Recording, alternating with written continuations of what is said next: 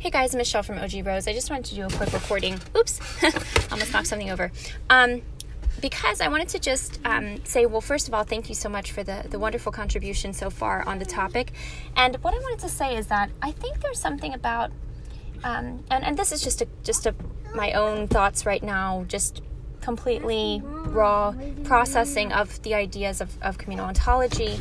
And what I want to say is this: it seems to me that because ontology has to do with our being, right? I think that being, it is inherently communal.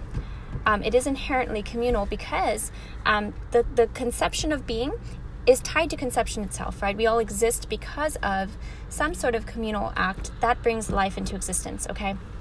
So I think we see with kind of almost any ideology or framework, right, whether it's Christianity or psychoanalysis, that there is a type of, this is probably why there's often some sort of trinity structure that you can see within these different, if we want to say schools of thinking, though that's probably not an accurate term for them. But, like with Freud, he has the id, the ego, and the, oh goodness, what's the third one? Should have looked that up before. I should know it, but I should have also double checked before I started this recording. So let me just check really quick. Okay, is it the superego? I thought that, okay. So, right. That's what I thought it was, but I'm glad I checked it. Anyways, clearly I'm not like hyper well versed in psychoanalysis, but it is very fascinating to me. But the point of the matter is, we've got Freud who's talking about the id, the ego, the superego. We've got Christianity talking about the Father, Son, Holy Spirit. And in many other types of thinking, we will find some sort of three happening, right? Because there's a way in which the existence itself, being itself, comes from a communion, a type of communion, right? Well, a literal union, but like it's a type of communion, right? To nourish that existence would be the communion part, the coexistence that then sort of brings that new being into its fullness or something like that. So sorry, that was a little bit of a rabbit hole, but the main point is this. I don't think that if we're talking about in terms of just frameworks, I don't think that communal ontology is unique to Christianity. Now, it might be unique to its orthopraxy, right? It might be a particularly there's a fullness of our communal ontology within the orthopraxy of, or orthodoxy of Christianity. I don't know, I'd have to think about that harder. But what I feel like we're trying to do in talking about different religions, if we're talking about Buddhism, Hinduism, Christianity, if we want to talk about just other frameworks of thinking about existence, life, lack, void, all of these things, we are trying to find like a best fit line in some respects, right? We're almost trying to find what is the way in which we can understand, the world, or I hate to use the word reality. I like saying actuality because reality can get pretty abstracted.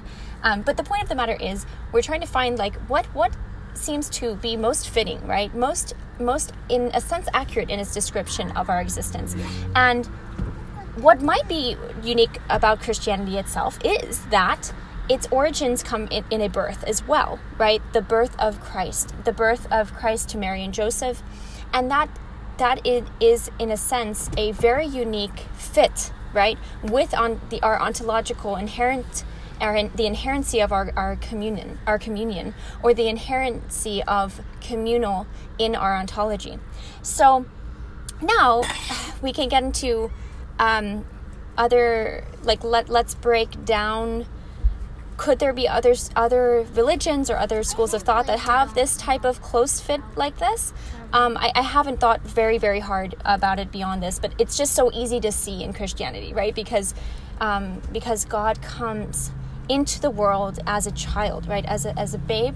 And that is very unique because it's tied to this idea of what is our conception of being. It has to do with conception itself, right? Now, yes, this is it's not a human conception if we think about Jesus, but it has to do with this idea of a type of union and communion that then creates existence.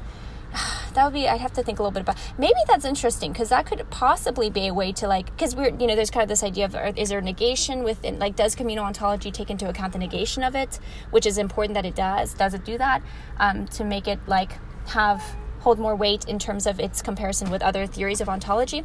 Maybe that's in a way a type of negation that actually the conception was of the Holy Spirit or something like that. I'd have to think a little bit harder about that.